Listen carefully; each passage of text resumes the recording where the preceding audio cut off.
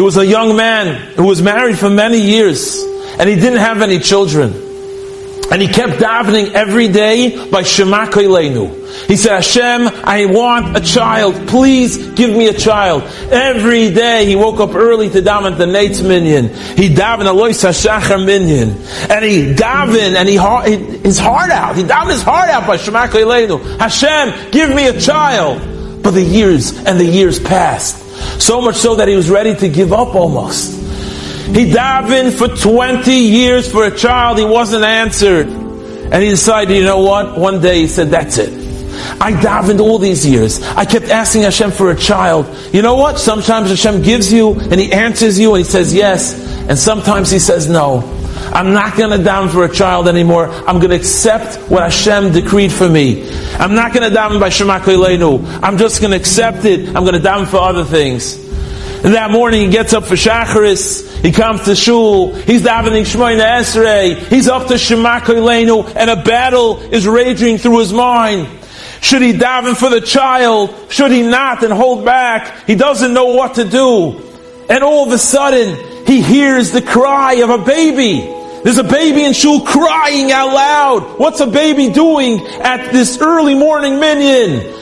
And he starts crying to Hashem. He starts davening again. He says, Hashem, give me a child just like that one. I want a baby just like that baby.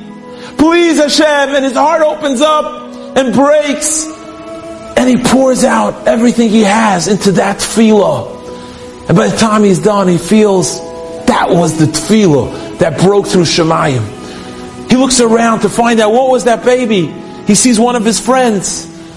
He's holding a baby in his hands. He says, what's going on? Why is the baby here? He says, well, the baby was up all night. My wife had a long night with the baby, was up all night with the baby. Finally, she put him to sleep. I said, you know what? I'm going to shul now. I'll give you some time to rest. I'll take the baby with me. The baby was sleeping in the carriage. And in the middle of Shmoyne Esrei, the baby just started crying. And that's when this man understood it was at that time, when he needed it most, when he was ready to give up, but he held on. He held on. And Hashem gave him the ability to cry out to him, sent that baby to cry, which in turn ignited a fire in his heart, inspired him to cry and daven like he never davened before. And yes, within that year, he was zeicha to a child of his own. And sometimes in life, we feel so alone. But it's precisely at that moment Hashem wants us to be strong, to keep on crying out, to keep on davening, to keep on shouting. And just when we think we can't do it, at that moment, we are Klal Yisrael. That's why we called Yisrael. We can do anything. Hashem will give us the inspiration we need. He'll give us the chizuk we need.